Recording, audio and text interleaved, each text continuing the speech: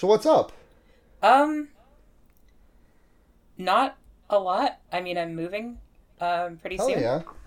Love that for you. I, you know, moving is hard. Yeah. And I'm gonna have to do it by the end of the year again, probably. Um, how are you? I'm good. I'm just looking at the, I, So I ordered some stuff from I ordered some sex stuff from a website as an online gay does, and they included a mailer for they're called they call them leather strippers. It's poppers, and I'm holding in my hand a poppers postcard right now. For if anyone is in the market for poppers, because I'm sure that at least one person listening could probably use some poppers. Brownbottle.net. You can order some poppers online there. Excellent plug for this, Sarah. Listen.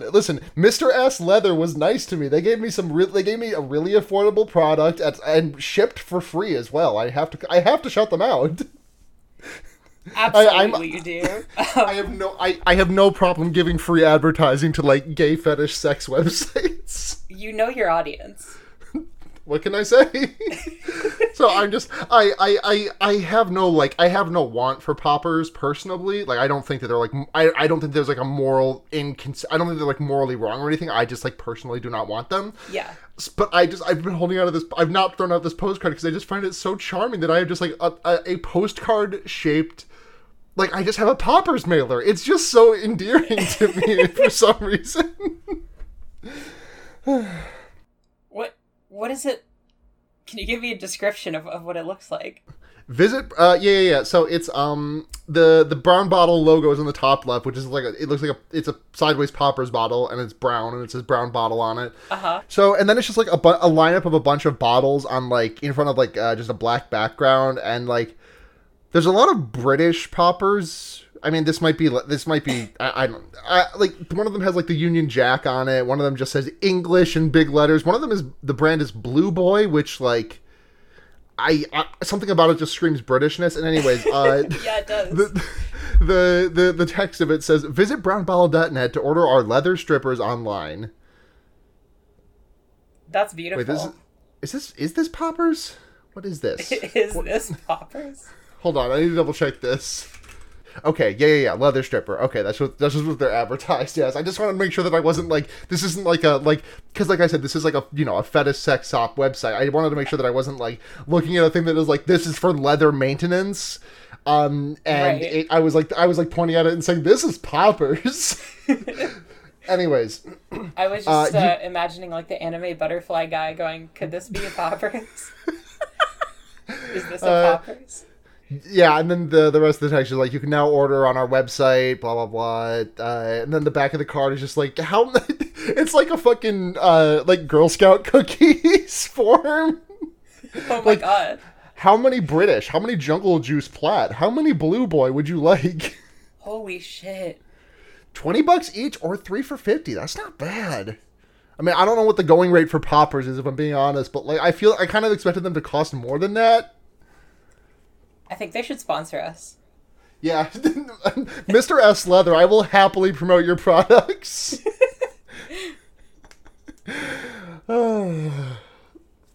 Be absolutely delighted to shell for them.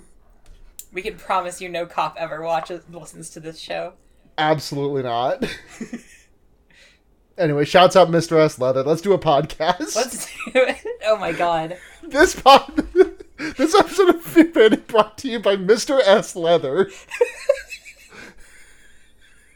Jesus Christ. Off to a strong start. This is what happens when I record at night. I just the inhibitions are gone. I'm completely stone sober now, but I'm just yeah, I bought some stuff on a sex shop. I bought some sex shit yesterday. Let's talk about that. Good product though. Good product. I'm glad to hear it.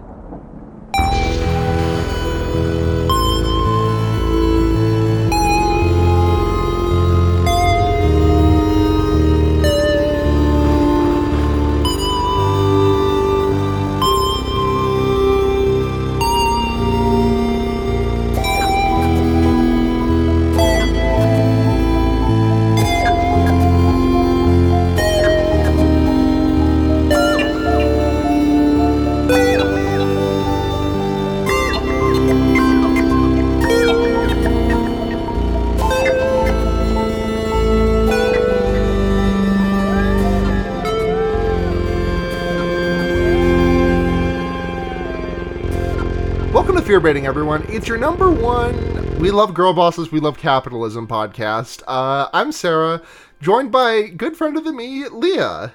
Hello. Welcome to the pod, Leah. Thank you so much. I'm so excited to be here. Yeah, I'm excited to have you here. So for first-time guests on the pod, we always ask them a little bit about themselves, what their history with horror as the genre is, and if they have any favorite subgenres. So tell us a little bit about yourself. A little bit about myself. You can also tell us a little bit about your elf, but I don't know if you have an elf. I don't have an elf, Sarah. My name is Leah. It's such an easy joke, but every time you get up on the mic like that, I fucking lose my mind. It's just so intimidating. Being funny is easy. Just do a G-Man impression. I was about to do that, but then I knew that you would do one in kind, and we cannot just sit here doing G-Man impressions for this entire runtime. I mean, we could. That's the problem? That's the problem. Just talking about Princess Mononoke in G-Man voice. Anyways, you were saying? I'm a bassist. Okay, fuck yeah. That's me. That is, I'm not trying to say that like it's a bad thing or anything, but just like of all the things I know all the things I know about you, it is fascinating that is the first thing that you introduce yourself as. I love it. Don't get me wrong. I think that's the thing you choose to identify yourself. It's cool. It fucks. I should like do that every time someone asks me to introduce myself, but like say a different thing about myself each time, but only one thing. Yeah. That sounds like a fun bit. I think a fun thing to do next time a podcast host asks you should just like state your height. I think that'd be fun. Yeah, I'm 5'7". For anyone wondering. Right, it's even funnier if it's like a perfectly average height. Like, yeah. I think like personally, like my 6'6" ass is like that's like an interesting height for some people, but like I'm 5'7". Like I'm perfectly normal. I'm not perfectly normal. Don't be. Have you ever seen me without this hat on? I'm so sorry. I'm blanking on that joke. The Jughead Jones of podcasting. This isn't a reference I can latch on to. I'm gonna have to show you Riverdale one of these days, Leah. I see. It is the only show that exists on television. What about The Sopranos? Okay, that it is one of two shows that exist on television. I haven't even seen The Sopranos. It's pretty good. I've heard. Okay, so what's your history with the genre? I am a newcomer to the genre. Yeah? Yeah. Well, all right. And like, honestly, I kind of like was intimidated by horror for like a really, really long time. And I think it's just that I don't like being jump scared. Yeah, the thing is that like people who have only met me after I started doing this show really like don't know this about me, but that was also really true of me for a long, long time. Like I did not see my first horror movie until, I saw The Thing at a really young, not like a really young age. I saw this thing when I was like 15 or 16, but like after that, I didn't see another horror movie until I was like 19, and then not again until I took a horror movie class my senior year of college, and then just decided, yeah, fuck it, let's get my dick out and do a podcast about it. Hell yeah.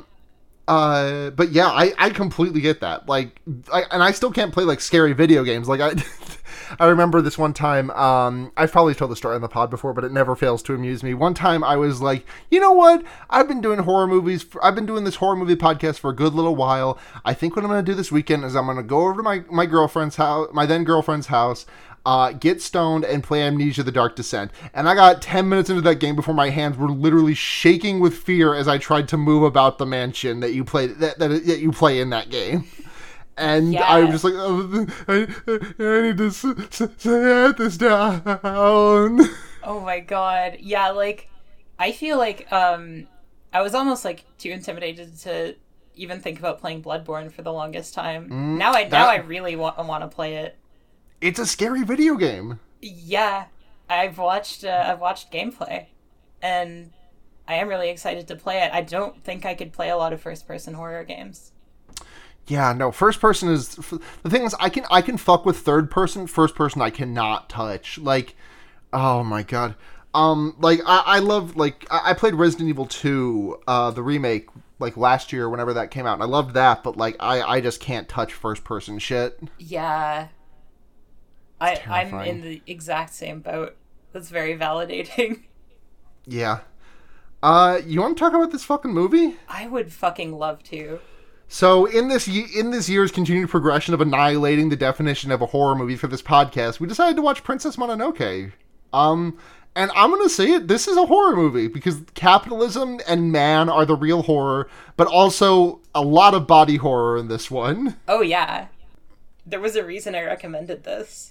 Yeah, like, and again, this is, like, not even the least horror movie thing that we've watched this year. Like, again, I'm returning to, like, for a while, Donnie Darko was our, like, lower end of what is a horror movie, but now we've done, like, James and the Giant Peach and Scooby-Doo and the Cyber Chase.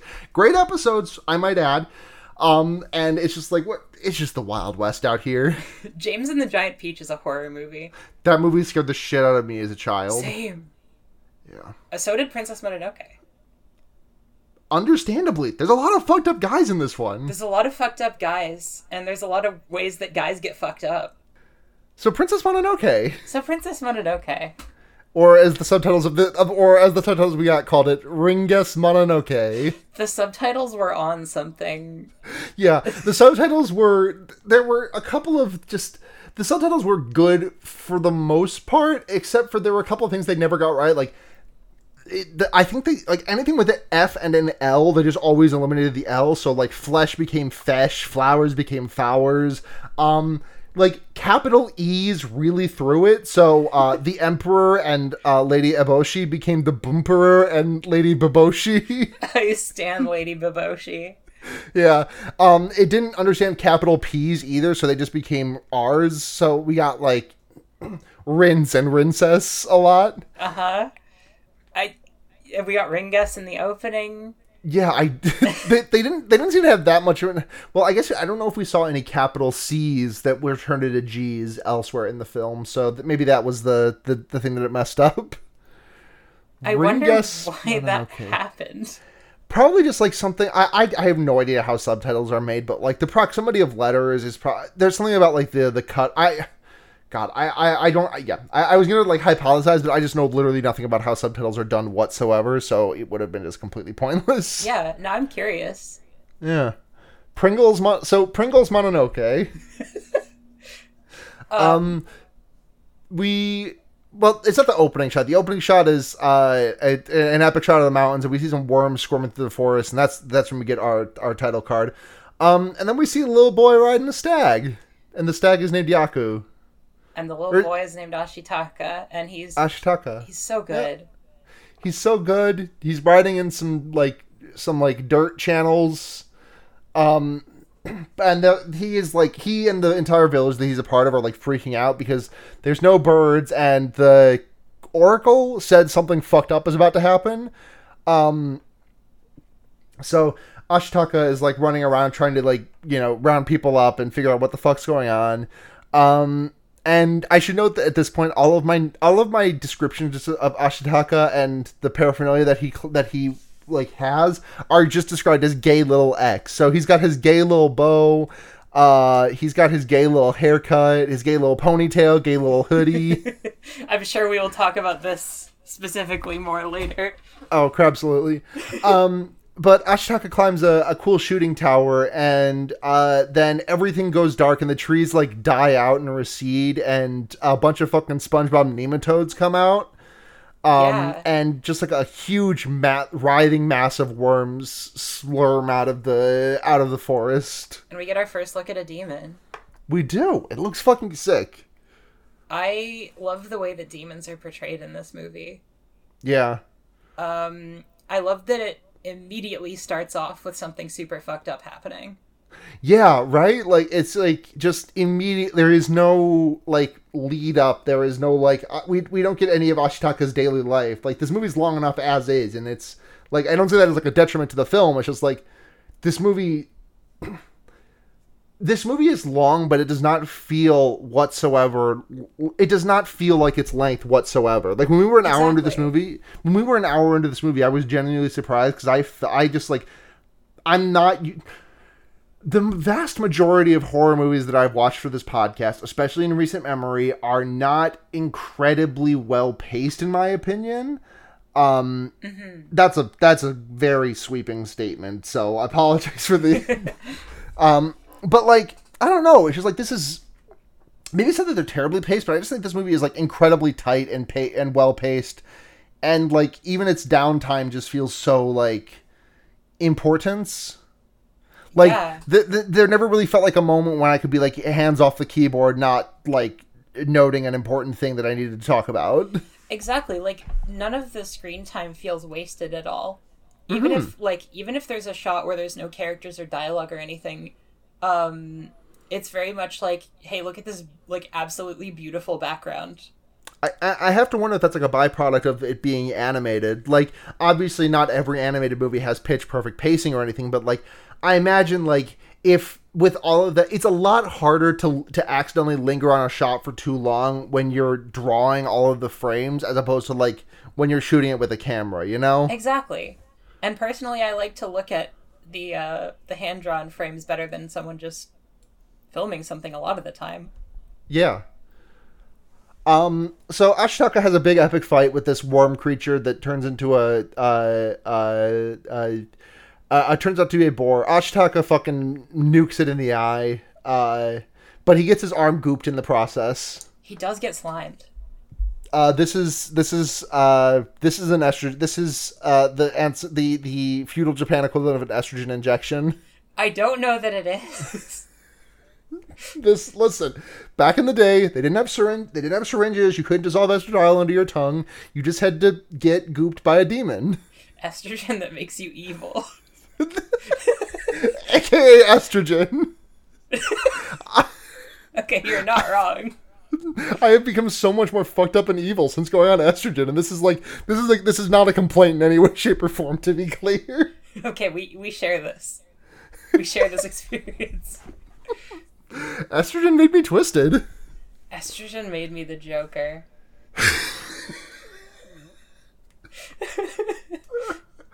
Oh my god.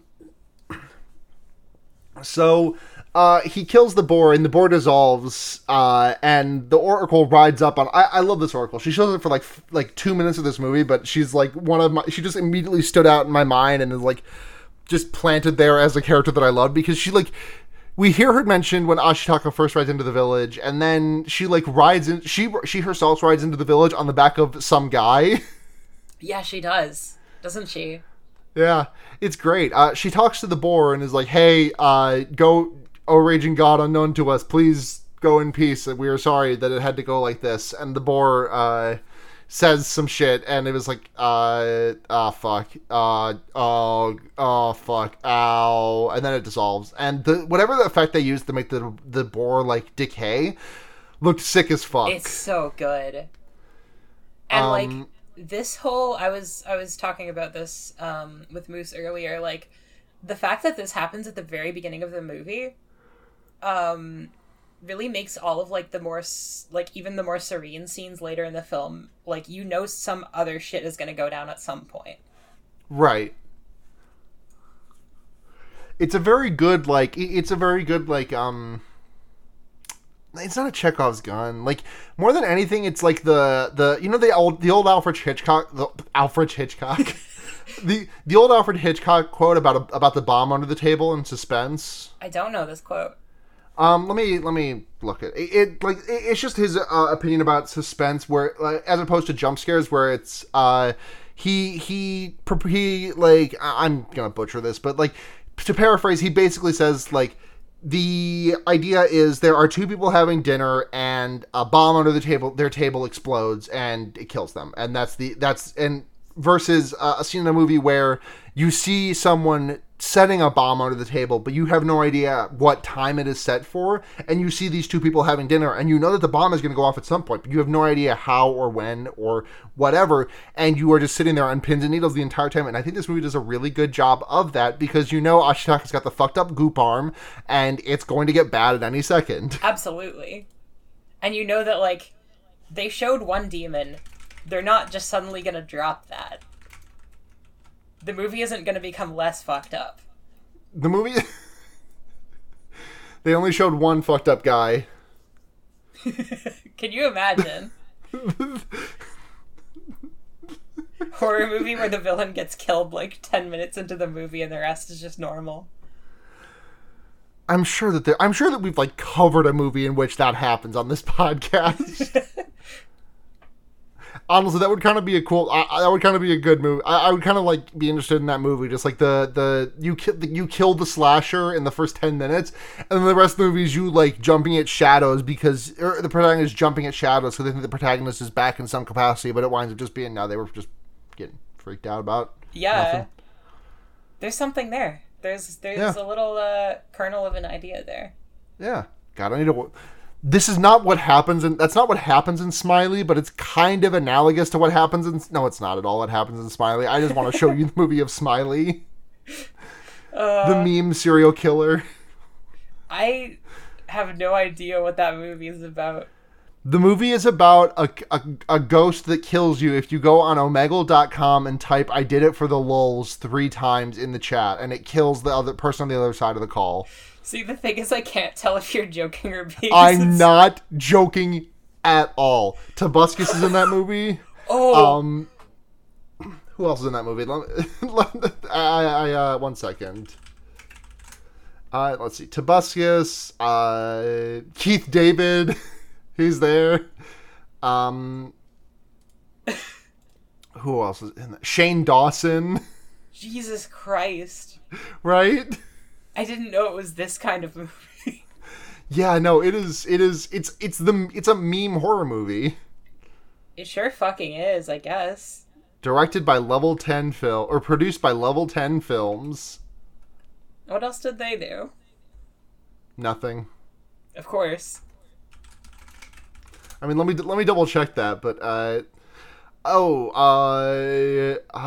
here we go. I've got the IMDb pulled up. So 2012 Smiley, 2011 Some Guy Who Kills People, 2019 to present The Pizza Man, which is apparently in production. I see. Looks great, guys. You're doing great. Keep it up. All right, so back to Princess Mononoke. So Ashitaka gets informed that, like, hey, your arm is cursed now and you're gonna die. But before you die, can you go to the west and figure out why this boar came here and what they did to make it so fucked up and mad? And they find a purple ball in the boar's body. They do. Little gumball, little grape gumball. And before he heads off, Ashitaka cuts his gay little ponytail off. He does, and his hair looks so fucking good after. Yeah. That sigh. Gender. Exactly. Damn, is this guy's last name Ikari? Because I'm feeling some gender from him. Jesus Christ.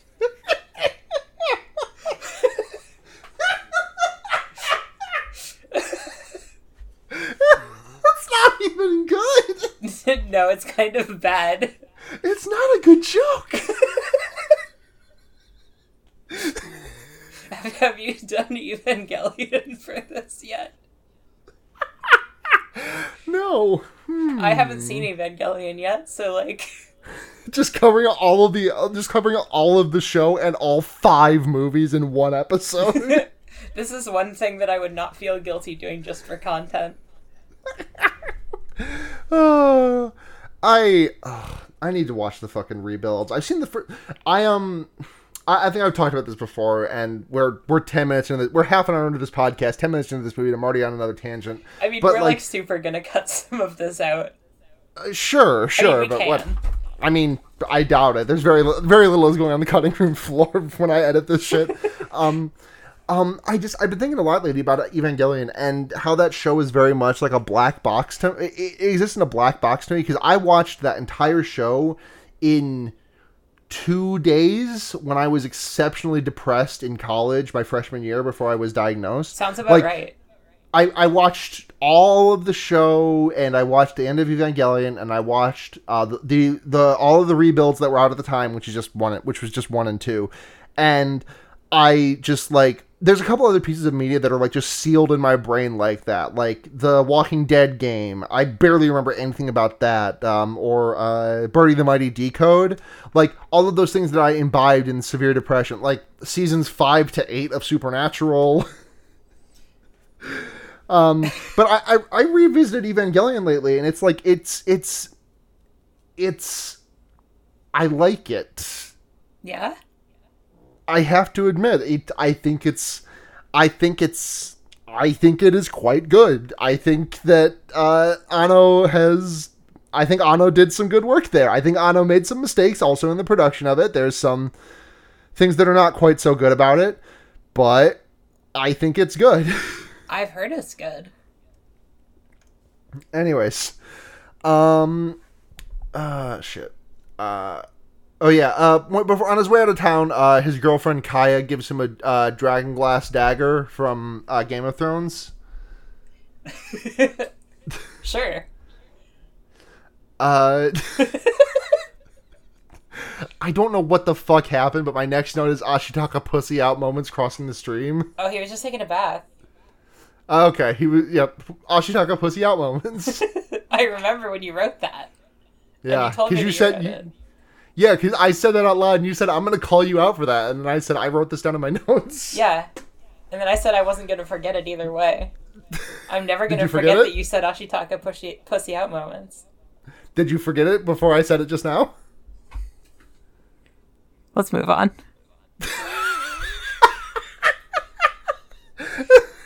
I'm not going to overuse that joke. This is me manifesting this. Promise. I'm exercising all possible restraint. I appreciate it. So Ashitaka happens across some fighting that is happening in some fields, and he people start attacking him because they assume he's like reinforcements for one side or another. And he's like, I just want to mow hay. So he pulls out his bow and uses his gooped up arm, which is now like super jacked from the demon goop. And at least I'm assuming that's what happened. Like I do not think that like I do not know how taut his bow was, but I cannot imagine that you can regularly shoot a bow and arrow with enough force to take a guy's arms off or his head. You regularly cannot do this, but this is exactly what Ashitaka does. That's the power of being transgender. That's what estrogen can do for you. Every trans girl can do this. Oh god, I haven't unlocked that part of my skill tree yet. I have. Oh, I'm happy for you. It's right next to the. It makes sense though. Like it's not like right next to the base tree, but like you have to get a lot of the stuff before. Like base and bow and arrow decapitation don't diverge too far down. Fucking nerd joke. The talent tree. What's that? Nerd joke. Gamer joke. Gamer joke. Oh. So there's just a little fun thing that I love here, which is like he shoots a guy's head off with his bow and arrow, and the guy like we see the horse the guy was riding on like trot into frame, and the guy's headless body just like slides off the side. It's so good. But Ashitaka makes it through there pretty clean. And then he happens across. If you can say making through somewhere pretty clean involves like, I mean, like he killed a guy. He seems pretty fine, though. Is he mentally after killing a guy? I don't think so. He seems fine. Yeah, I'm sure he's fine. I'm sure nothing bad will happen to him. Nothing bad will ever happen to Ashitaka. Nothing bad will ever happen to Ashitaka. He rolls into a little town and tries to give a woman a little gold nugget in exchange for some rice, and she is like, "This is not money. This is a nugget. I can't spend this on. I cannot exchange this for goods and currency, for goods and services." What's this guy's name? I didn't actually write it down till the very end. I can't remember his name either. Shit. Jiko. Do they say his name like once in the whole movie, don't they? Yeah, once or twice, yeah. Jiko shows up and is like, "Hey, this is gold, lady. This is, this is worth like 18 packs of rice. Idiot. Dumbass. Why don't you fucking know what money is? You're a merchant. Fuck you." And then Ashitaka is like, "I will just take my single bag of rice and be off." At which point, Jiko follows him for some reason. He wants to have a chat with him. Yeah, he wants to talk to him. I didn't actually write down the notes about what the conversation was about, but they are having, well, the conversation just basically amounts to, Jiko saying, "Go home, fuck you. You're cursed, this world is a curse. Fucking nut up, baby. Bye." And then Ashitaka is like, "Yeah, well, okay, bye." Yeah, they just kind of part ways.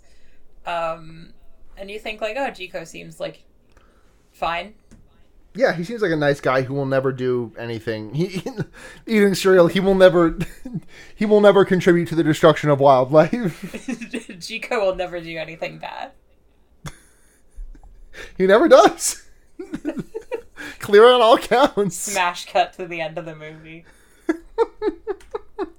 He gets the last line of this movie, which is insane to me. Fuck, he does. What's he say? There's no reasoning with fools or some shit like that? Yeah, it's like a shitty line that makes me want to punch him, too. Yeah. So we cut to like this cliffside where there's a bunch of oxen being driven, and we see that there is a small group of guys with well,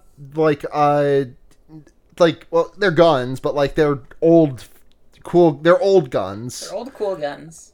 They're old cool guns.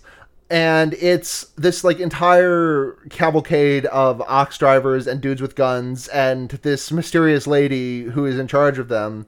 And them versus like 3 wolves and a girl riding the wolves. Yeah.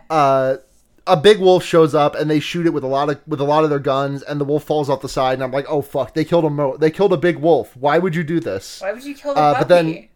But then the lady in charge chimes in and says, "It's a god. That's gonna take more than that to kill them." Yeah.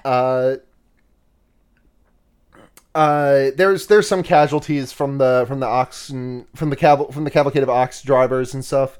They fall off the side of the cliff down towards where Ashitaka is like just traveling up the river.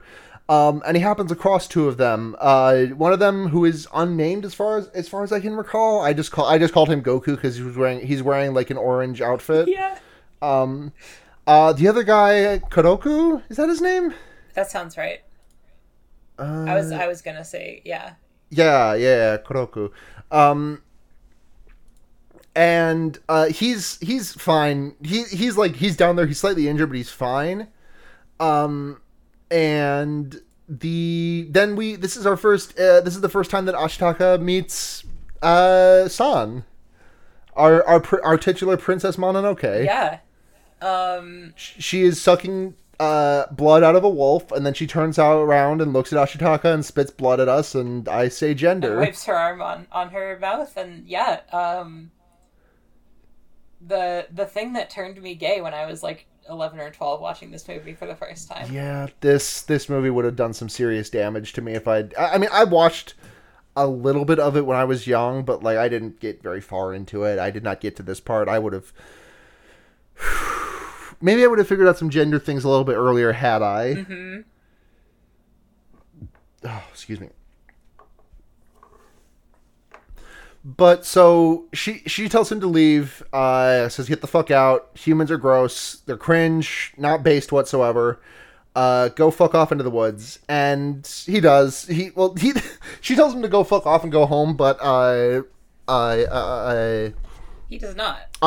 He does not. No, Ashitaka goes into the woods with Kodoku and Goku guy. And this is where we meet the Kodama. Kodama, and I love them so much. They're just little guys.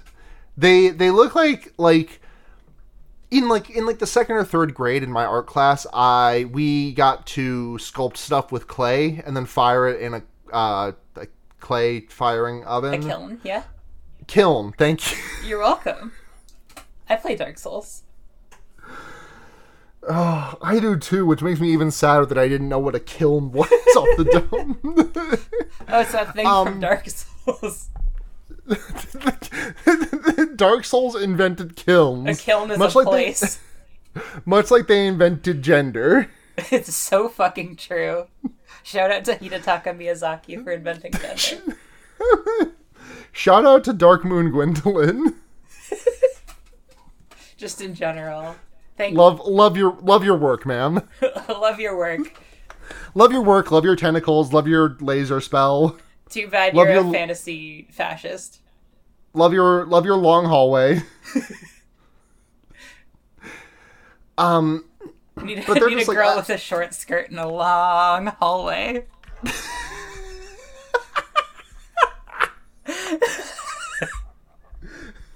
You're welcome. I want a girl who has tentacles. I want a girl who blasts lasers. Blast lasers! How do you like my John McCrae impression? I'm always saying this. It's very good also. I want a girl who uses a projection of her sister to control the city of Anne Orlando. Bum bum. Oh my god.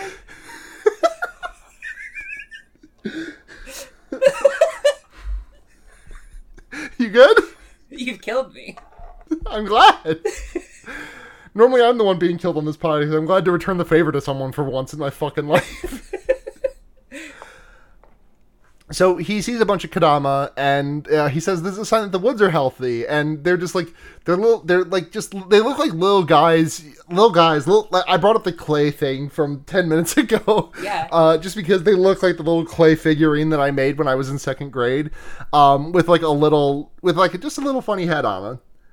I love the way these guys look. It's hard to describe, but like their face just kind of looks like the front of a bowling ball. That's the best way I've ever heard them described. And they tilt their heads to the side and it like rattles back and forth, and with like a really I love the fucking clicky clack sound that they make when they rattle their heads. The sound design in this movie is so good. Impeccable. It's so good. But yeah, they lead him through they lead Ashitaka and friends through the forest, and we see that they've got little butts. They have little butts. They have little booty asses. There's a scene where they're following one of them, and he's just like running over rocks with his little butt out, looking backwards at the camera. Yeah. It's so so funny. Good. He's caked up. He's like, oh no, don't chase me. I'm just a little guy, don't chase me. What happens next? They go to the springs. So they go to the spring and they see Xerneas, the Pokemon there. And this leads Xerneas, the Pokemon, aka the Deer God, and yes.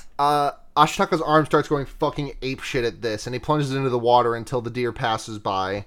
And he's like, well, that was fucking weird. I hope that doesn't happen again or come up ever again. I'm sure it won't. So they go to Irontown, right? That's just the name of it. It's just called Irontown. It is called Irontown. The town, it's made of iron. They get there, and Kodoku and Goku guy are reunited with the people who they were with originally before they fell off the cliff, and this guy who turns out to be Lady Eboshi's second in command. What's his name? I can't remember his name either. Gonza. Right. Per Wikipedia. Or it could be Gonze. No, Gonza. Sorry. Thank you, I Wikipedia. forgot. Katakana is hard to read. I can hiragana mastered. Katakana, this is where it starts getting tricky. Kanji, this one's hard. I've heard this about kanji from everyone who's learning Japanese. I've been learning it very slowly with Wanakani. Shouts out Wanakani. You can also sponsor the show if you don't mind sharing a spot with Mr. S. Leather. And it's very interesting. It's fucking hard. I fucking bet. Cum and rice are like one line apart. That's beautiful. Like C-O-M-E, not C-U-M. Still, that's beautiful. Yeah. Though, honestly, it could also... cum, C-U-M, and rice could also be one line apart. I haven't learned the kanji for cum yet. I hope there is one. People who know more kanji than me, please write in. Tell me if there's a kanji for cum.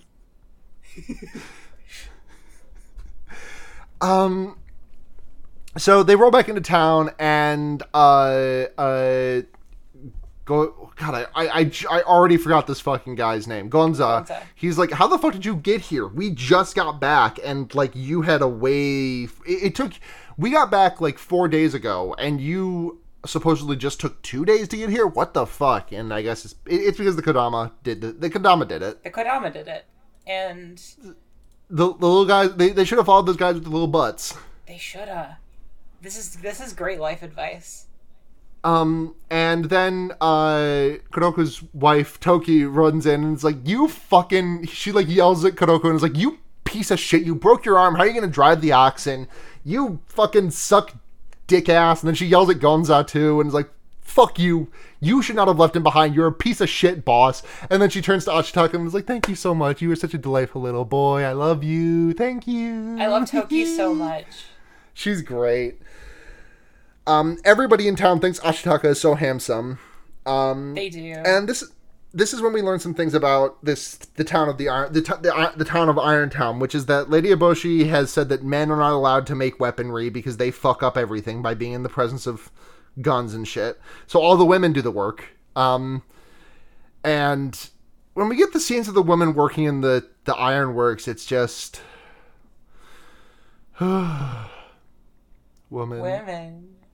Women. It sure is. We also learned that Lady Eboshi is supposedly not afraid of old shit like laws or curses or gods or anything. She's an atheist. Yeah. We get a bit of history of Lady Eboshi in Irontown, which is that they were trying to use arrows against the pig gods, and the arrows didn't do shit. Lady Eboshi said, "Hey, what if we used guns and just burned the entire fucking thing to the ground?" And everyone's like, "Oh, it seems good to us. We can get rid of the 30 to 50 feral hogs that are threatening the lives of our children." Jesus Christ! What a pull! Thank you. Would you believe that wasn't in my notes at all? That is actually the plot of the movie. It is literally the plot of this movie. 30 to 50 feral hogs. We also learn that the boar that was a demon in the beginning of the movie was the boar god Nago. Uh-huh. And Lady Eboshi herself was the one who shot him and turned him into a demon. Yep, she shot. We find that out in a little bit later. But I mean, it doesn't really matter. That it's not like that. That one's not like time sensitive, really. Yeah. That we learned that. Let's see. Yeah, the ladies tended the weaponry. We see Lady Eboshi's garden, and she says, "Hey, Ashitaka, come look at my new gun." And Ashitaka says, "Will you bring new hatreds with that gun?" Which is, it's great. Mm-hmm. Ashitaka's curse hand tries to get the sword out to kill her, and tries to get Ashitaka's sword out with which to kill her, and she says, "Oh, does your right arm wish to kill me?" And Ashitaka says, "To lift this curse, my left arm would too," which is fucking sick as hell. It's such a good line. And then some guy who looks extremely fucked up, whose name is Osa, he just rolls over in bed and is like, "Hey, I've heard that the blood of the deer god can cure this curse. Okay, bye." And just rolls back over and goes back to sleep. Yeah. We also get a little bit of history between Lady Eboshi and San. Lady Eboshi, I guess for anyone who hasn't seen the movie, Lady Eboshi is the lady who was in charge of the village and also the one who was in charge of the oxen expedition that shot the wolf and was like, just to be clear. Our girl boss. She talks a little bit about San, and she said, with the forest and the wolves gone, the girl will just be a simple human. She'll still want to kill me, but it's whatever. Ashitaka goes to the ironworks and gets his titties out to work the big like thing that they're like, because the thing that they have is like a basically it's like a giant wide seesaw, which is like to help fan the flames that is heating the metal for smelting and forging and shit. Mm-hmm. He gets in there and is like pressing very hard and making all the girls blush and cover themselves up, and it's very cute. It's very funny. It's a great scene. But then San shows up and it's like, hey, I'm gonna fuck these ironworks up, and she's like doing some fucking Naruto running on the rooftops of the ironwork of Irontown.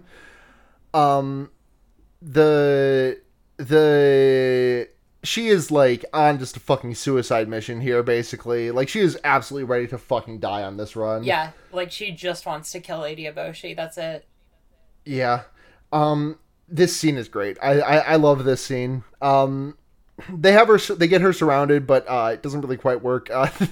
There's a pretty fun, like, she's running down the slope of a rooftop, and she gets like shot at and just like takes a fucking tumble and turns into a sonic spinball. Yeah, she does. It's great. Ashitaka fucking hulks out and like throws an I-beam in between San and the Irontown citizens. He doesn't want them to fight anymore. He does not, but this is not going to stop San, who vaults over Gonza's face and is like, psych, see you next time, and then like vaults into the it's just the monkeys fighting on the Simpsons with Lady Eboshi and San. It really is. It's a fucking sick ass fight, but Ashitaka's like, he gets in between both of them. It's like, stop fucking fighting, and knocks both of them out. Do not make the hate grow. There was one thing where like Gonza tries to stop Ashitaka from going in between them, but like he just with one hand catches Gonza's sword and like twists it into a prostate massager. That is how you described it. Listen, that thing could just effortlessly just doink my prostate. It's very, very sharp. Very sharp. Will not advise this. But if you shaped a non-sharp object like this, would be perfect for prostate hitting. This is a raunchy episode. It is. This is the power, Mr. S. Leather. We are the pod for you. It's Mr. S. Leather's blessing. I can feel his spirit here. There's an energy about where there was only one waveform in the sand. That is where Mr. S. Leather carried us.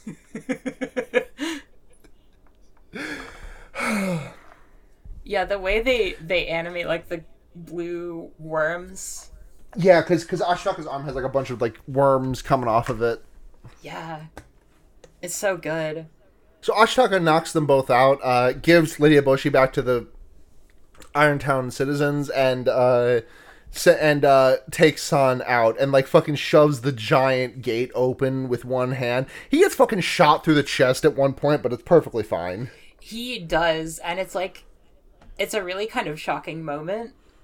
Mm-hmm. Especially because it was like kind of an accident. Yeah. I think it's fun that like two of the most impactful gunshots in this movie do absolutely stone nothing to the recipients of them. Yep. Because there's when Ashitaka catches this bullet, and then also when Lady Eboshi shoots the deer god through the head. Yeah. Yeah. But it's fine. That first fucking raw as hell. That first shot at the deer god is like, I can like picture it perfectly in my mind. Yeah, it's fucking epic. What happens next? He pushes the gate open. that Yep, he normally pushes the takes gate like open. 10 people to open. He does it with one arm. Yeah. And loses like all of his blood. All of his blood. He's just slurping. It's just slurping out of him. There's so much. He goes out and like rendezvous with the puppies that are San's family, the big wolves. They have a name, but I can't remember it off the top of my head. Well, one of them has a name. I'm not sure. Moro, Yes, the Moro. mom. Yeah. Voiced by Gillian Anderson in the English version. That's why that movie affected me. This fucking cast. Uh-huh. Like, fucking Billy Crudup as Ashitaka, Claire Danes as San. Billy Bob Thornton as Tara Strong as Kaya, the woman who gives Ashitaka his little dagger. holy fuck. I just fucking love Tara Strong. I love her work. She was genuinely actually the best part of TV show Loki. I didn't know she was in that. Yeah, she plays she plays a like you know the Dino DNA thing from Jurassic Park? Yes. Like that, but if Jurassic Park was about like time travel. She plays something like that called Miss Minutes. Oh, that's beautiful. And she's just doing Twilight Sparkle voice but with a southern drawl. It's great. Billy Bob Thornton, John DiMaggio, Keith David. Yeah, Keith David, the voice of Okoto. the cast of the dub is a lot. Jada Pinkett Smith is in there. She sure is. She's Jada Pinkett Smith Toki. is in a lot of things. I feel. Good for her. Yeah, good for her. She did a good job as Toki, if I remember correctly. Yeah, that's something. I feel like the Ghibli I feel like the Ghibli dubs, if they're not Disney dubs, are good anime dubs. What happens next? My notes are a little bit sparse in this next segment from here till when they leave the Deer Gods zone. So you're gonna have to carry me through this one. So this is when. Well, we can't skip it. First we have to talk about San holding a knife to Ashitaka's throat. Yes, I was getting there. Okay. I just want to make sure. I wanted to make sure you were. I didn't like. I was worried that I had prompted you into talking about the Deer Gods area No. and like skipping over that. Okay, I was. That's the San holding a knife to Ashitaka's throat is the most important part in the whole movie to me. I would never skip it. This is true. Okay. So I can't remember if this happens. So Ashitaka passes out at some point, understandably. Yep. On account of all the blood loss. Yeah, and San is like, okay, we'll just take this asshole back and then just like leave him. So they take him. He falls off one of the wolves. One of the wolves tries to bite his head off and eat him. San is like, no, don't do that. Just wait. Hold on. Hold on. Need this guy. We might need him. So then they have this. Ashitaka wakes up. And I hope I'm remembering this right. This sounds right so far. Yeah. And she's basically just like, tell me why I shouldn't kill you right now. And I can't remember what Ashitaka says in response to that. You're beautiful. He does say you're beautiful, in response to her, pressing a knife to his throat. Yes, he does. He does very much do this, same. I mean, listen, if there is no better indicator that they are T4T than that exact moment. Exactly. And then she like takes some pity on him and like takes him to the Deer God's domain for some healing. Mm-hmm. She also takes off while she's there. Oh, we also meet the monkey. The monkey gods. Okay, I know I said what I said earlier about there not being a lot of wasted space in this movie. I don't know what the monkey gods just show up, and then they show up once more later in the movie, and then they're just gone. I feel like they're just a complete non-entity in this movie, aside from this scene where they throw a bunch of rocks and want to eat Ashitaka. That's entirely fair.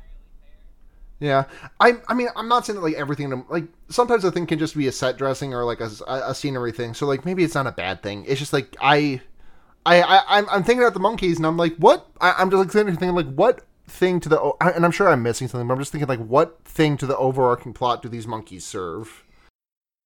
They serve a little bit of like just showing how all of the animals of the forest like feel in general towards humans.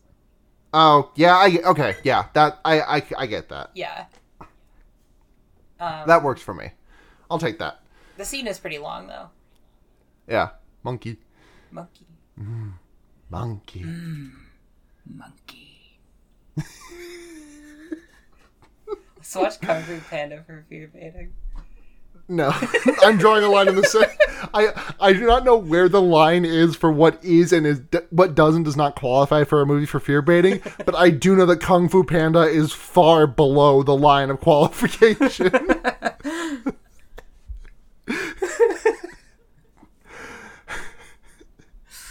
Though on the other hand, I've never seen it. Maybe there's some horror in there. God, I'm saying this now, and someone's gonna fucking clip this and link and make me eat my words in 2 years when I do a Kung Fu Panda episode. I really hope they do. Listen, there's very few things I love more in this world than being being contradicted by my own voice. So listen, if it happens, I'll fucking take that L. Maybe the series will take a dark turn somewhere in the future. Gritty reboot. Rob Zombie presents Kung Fu Panda 4.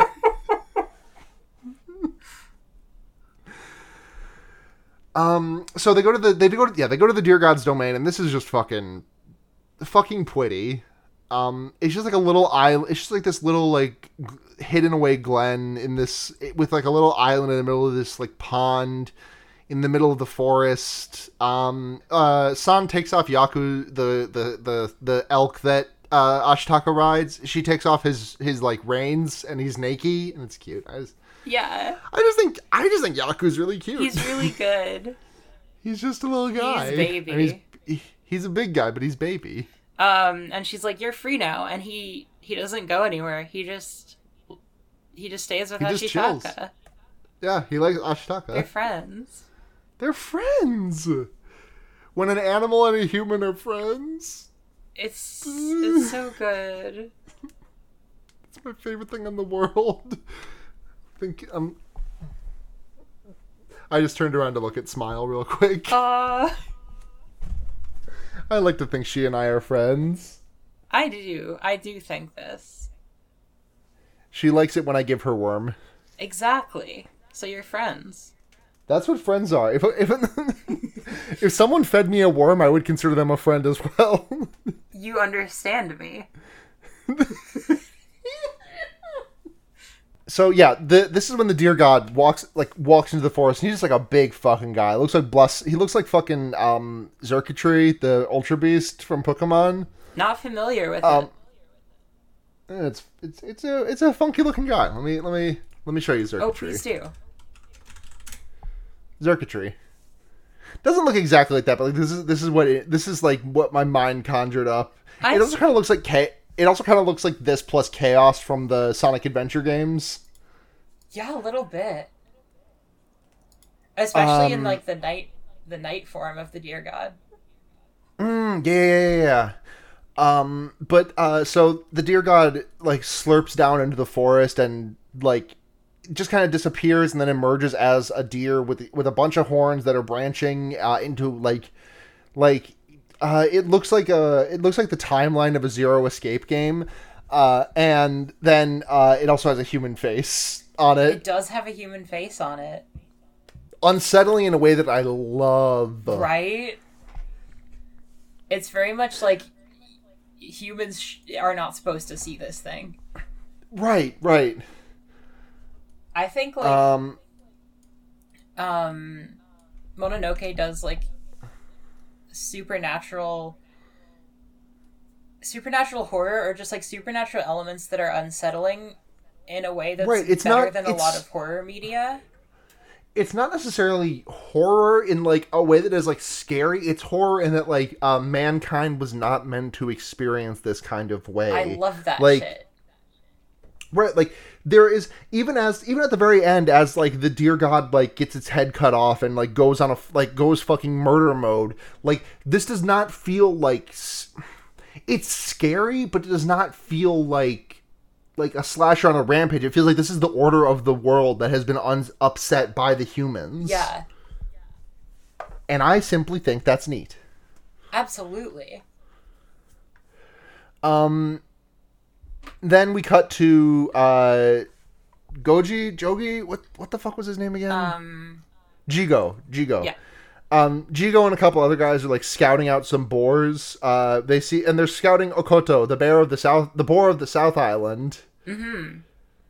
And this is when they're gonna fuck this guy up. Yeah, like you see the boars, and the boars are like, "Oh yeah, we're gonna go attack the humans," and you just think like, "This is not gonna end well." No, it's not. Ashitaka gets some healing. His chest wound. The deer god gives him a kith and on his chest wound, and it heals. But the curse is still progressing, which is not very good. Yeah, the curse has gotten worse. Yeah, far worse. And after I don't know how much time passes that Ashitaka has passed out in the spring, but that the deer god is tending to him. But once he wakes up, San is there to give him some beef jerky, but he can't eat it, so she has to feed him like he's a little baby bird. Yeah, it's so cute. But the boars are fucking pissed about the deer god healing Ashitaka. They are. Because is it because the boars is it because the Okoto himself is like really bad off and the deer god is not healing him instead? I think it's that, and it's also they said like, why did the deer god not do anything for Nago? Right. Yeah. The boars also seem to think the wolves ate Nago. Yeah, they do. They think like the wolves are conspiring against the forest. And then Okoto shows up. Yeah, Okoto shows up, and he looks like shit. Got some big eye crud, looks kind of like decaying. I'm sure this won't mean anything in about 20 minutes of time I'm of sure film. he will be fine. Yeah. We cut away to a little talk between Jigo and Lady Eboshi about just like what their plans are. That they are attempting to kill. We found out that they are attempting to kill the deer god out of an allegiance to the emperor, or the Bumperor, as the subtitle so nicely called him. But that's the Bumperor is what you apply to your royalty to give them texture. Little Maya joke for you Still folks. A very good joke. Thank you. But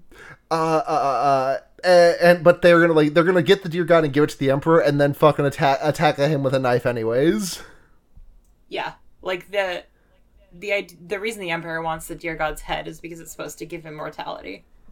Right, and Eboshi is like, well, we'll give it to him, and then we'll just take it right back. Yeah, Eboshi just wants Irontown to like govern itself. Right. Moto, is that the Mama Wolf's name? I believe so, yeah. She talks to Ashitaka and is like, San cannot be human, nor can she be wolf. Can you save her, cringe-ass nene human boy? And Ashitaka, like, thinks about it and is like, can I save her? Can I save her as a cringe-ass nene? Cringe-ass nene human boy. Human boy. But so they leave the deer god's sacred zone, and they find that the Kadama are all missing, and that's not good. No. Ashitaka, I don't exactly know where Ashitaka is going at this exact moment. I think Ashitaka's heading back to Irontown, I think.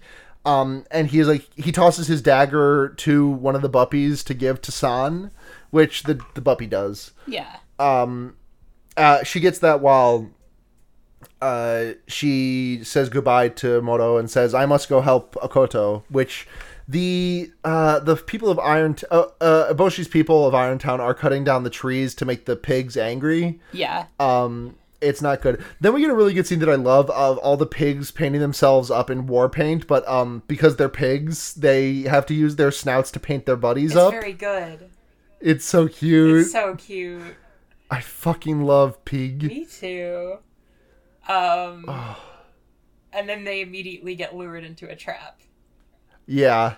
Ashitaka returns to the fortress and like sneaks his way in up on like he goes an alternate way. He gets seen on his way in, but it's like it's like kind of fine mostly. Yeah.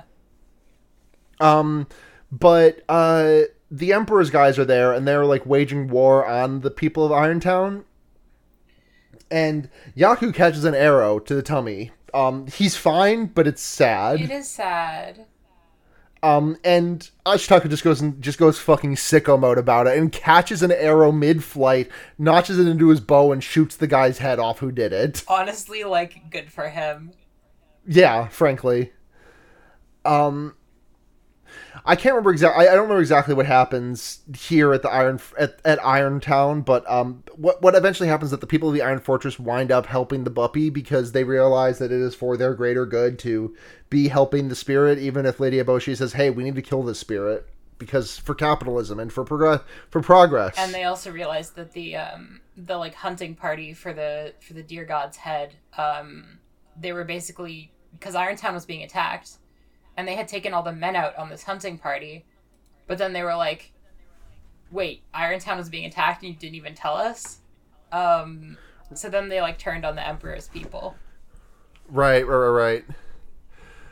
And then, Okoto and San are heading off to help the deer god. And Okoto looks like shit.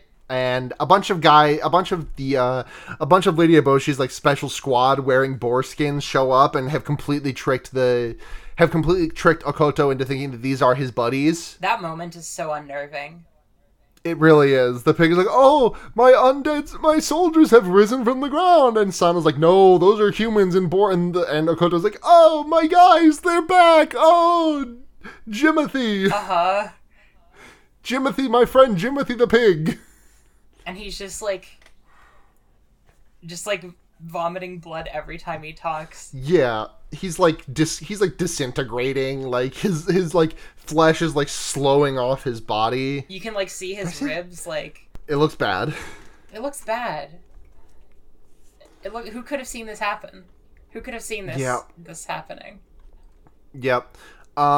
But in attempting to help Okoto, who is in the process of becoming demon pilled, San gets slurped up into Okoto's flesh.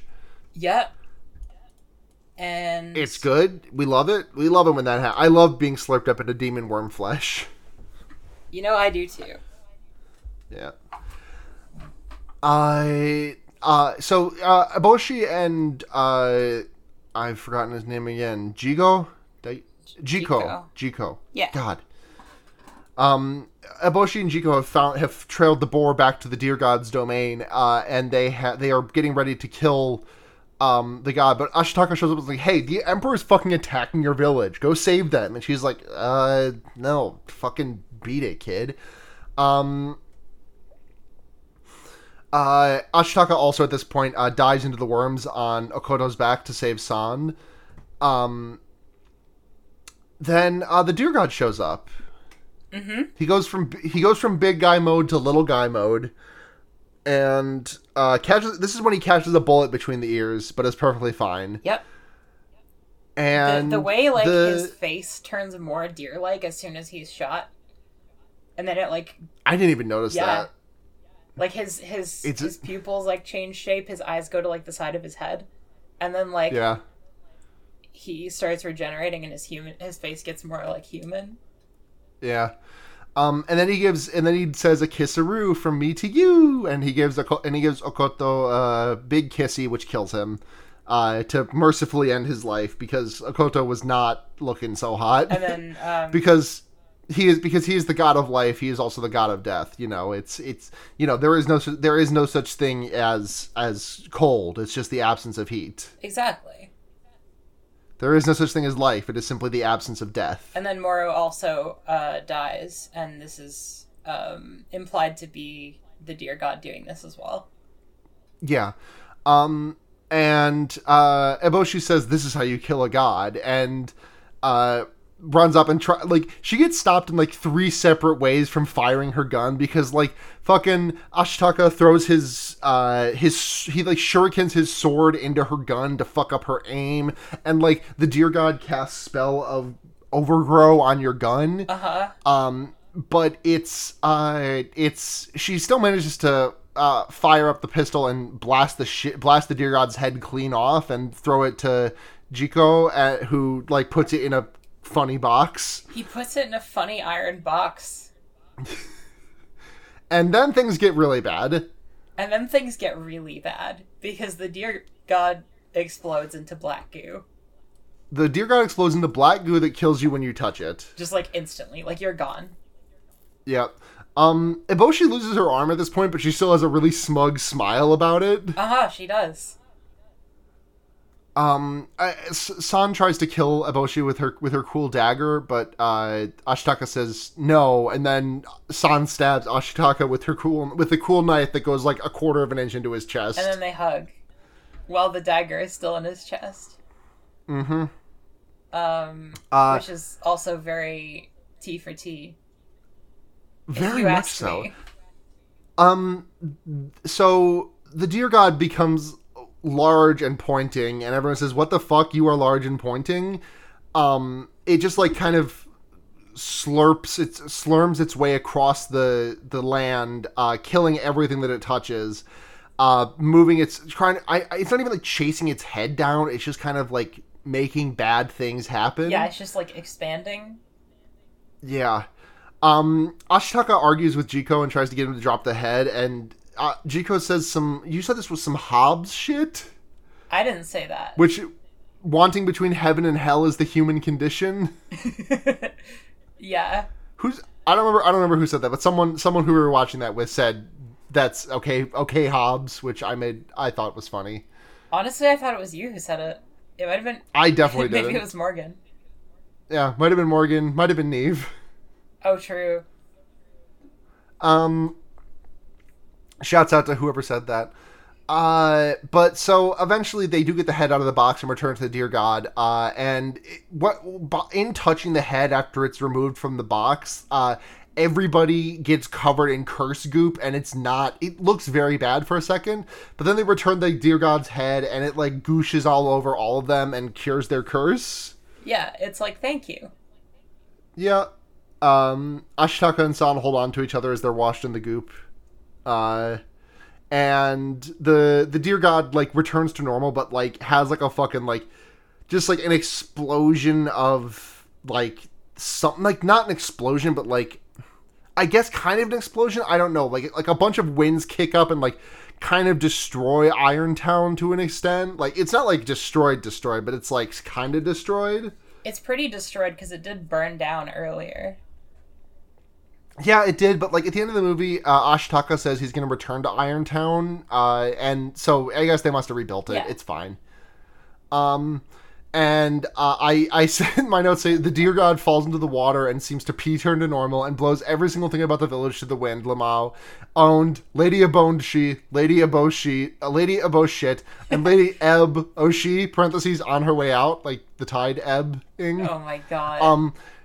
There's a really great shot also of the hillside like regrowing from the dead trees that the deer god had turned them into by touching them. And then I truly could not believe Ashitaka survived this, because I guess at some point I'd gotten it into my head that Ashitaka died at the end of this movie. Oh. I mean, he also seems kind of doomed at the start. Like, I don't know. Like, the Oracle, like... Multiple points in the movie, they're like, yeah, you can't cure this curse. It's going to kill you. Right. I'm not sure if I would have liked him. I'm not sure.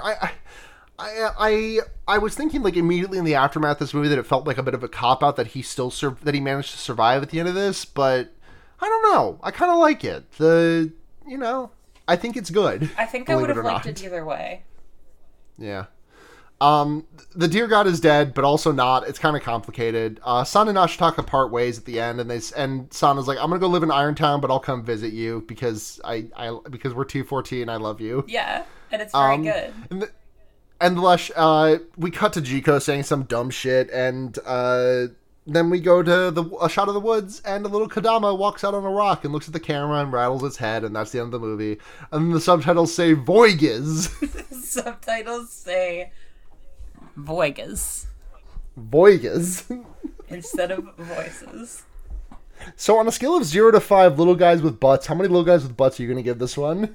I give this one 4 3/4 little guys with butts. I'm curious what the 1/4 coming off is for you. I think it's just like a bunch of like just tiny little things that are kind of inconsequential. Like, Jiko getting the last line in the movie and not having like either character development or death. He was stunting on those foot tall sandals though. Yeah, he was. I'm just gonna give this one the flat 5. 5 little guys with 10 little butt cheeks. Excellent.